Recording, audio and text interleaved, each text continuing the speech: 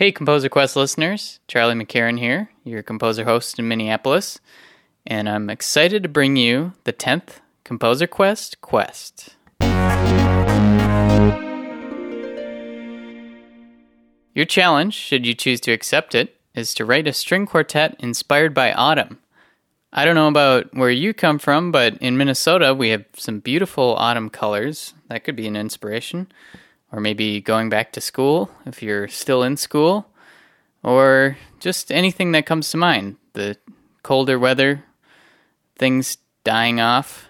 I guess you could go that dark route. But fall for me is always exciting because I feel more energized with the cooler weather here in Minnesota. So the best pieces will be premiered here in Minnesota at the Underground Music Cafe, same place we had our Star Wars four-hand piano concert. And that performance will be on Sunday, September 21st at 6 p.m., again at the Underground Music Cafe. We'll be streaming it online too at composerquest.com, 6 p.m. Central Time. So for you composers, this is kind of a short quest. We only have 2 weeks to finish scores so that the string quartet can start rehearsing. So your piece is going to be due on or before September 1st.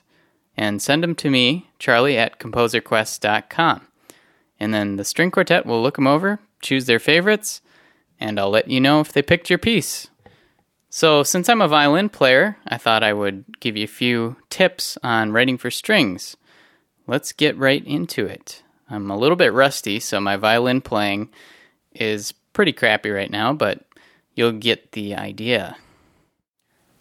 So first of all, let's talk about the very basics of writing for a string quartet. And let's start with the tuning of these strings. So violin, the lowest string is a G. Can't go below that. And then above that, the strings are D, A, and E. And if you don't have a violin, but you have a mandolin around, those are actually the same tuning. Now a viola is C, G, D, A, and a cello is also C, G, D, A, but the cello plays an octave lower than a viola. One little tip I figured out when I was writing a cello part is that if you have a guitar around, you can tune the 4 lowest notes to the cello tuning in perfect fifths, so it becomes C, G, D, A. Now you might be wondering, Charlie, why are you telling us to use a guitar or a mandolin? Well, it's actually pretty helpful, I think, because you can help make the part more natural for your string players.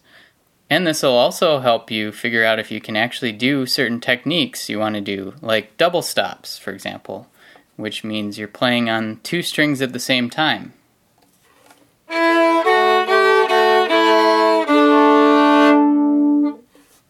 Now, double stops are a really cool effect, I think, and they're fun to play. But you kind of have to know what intervals actually work. So, what I like to play as a violinist is double stops that are perfect fifths or sixths tend to work pretty well too. So, a fifth works well because you just put one finger down on 2 strings. And sixth just really work nicely the way your hand is shaped. Sevenths can also work.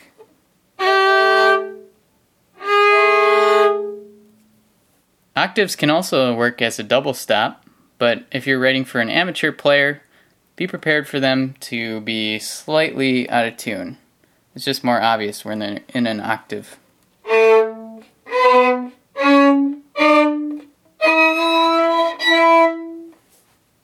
Yeah, these string quartet players will be better than me, don't worry. Another way to make easy double stops is to have the lowest note be one of the open strings. So for example, if you have a G on the bottom, which is my lowest note on violin, and then you add in other notes, the melody notes, on the D string. So G on the bottom, and I'll start with D and go up the scale.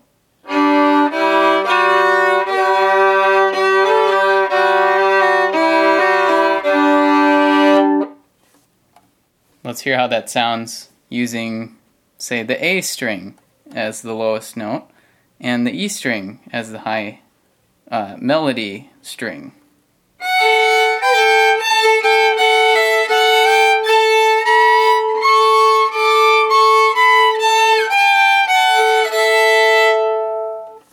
You can also write double stops in intervals smaller than a perfect fifth, but I find them personally not quite as fun to play because your hand's a little bit contorted.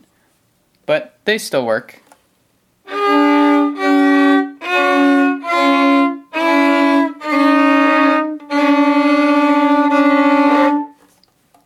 Beautiful. Now let's talk about a few special techniques that string players can use. By default, a string player is going to use the bow, which is called arco.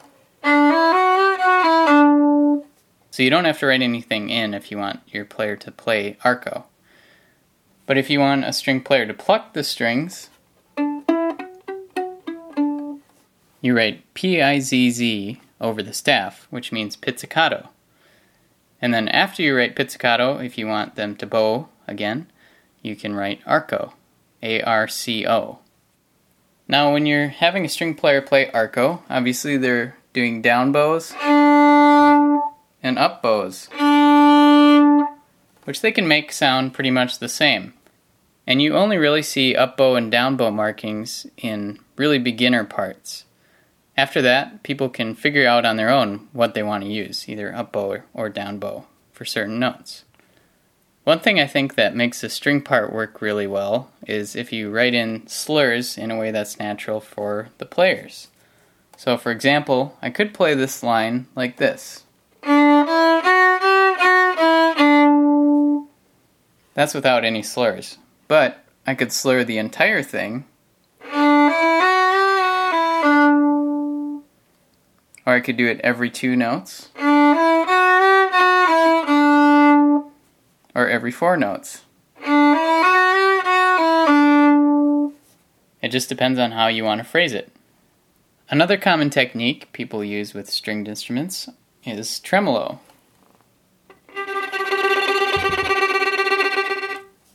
Which is just moving the bow as fast as possible. And you notate that by having 3 slashes through the stem of a note. There's also colegno, which means to turn the bow around and tap on the strings with the wood part of the bow. And you notate that by just saying colegno, which is spelled C-O-L space L-E-G-N-O. And again, you put that above the staff like you do with pizz and arco. Another pair of techniques you can use is sul tasto and sul ponticello. Sul tasto means you're playing with the bow over the fingerboard, which kind of produces a softer sound. Sul ponticello is the opposite, playing further from the fingerboard and almost over the bridge of the instrument. Can be kind of a nasty sound, or kind of a ghostly sound if you're playing it a little bit softer.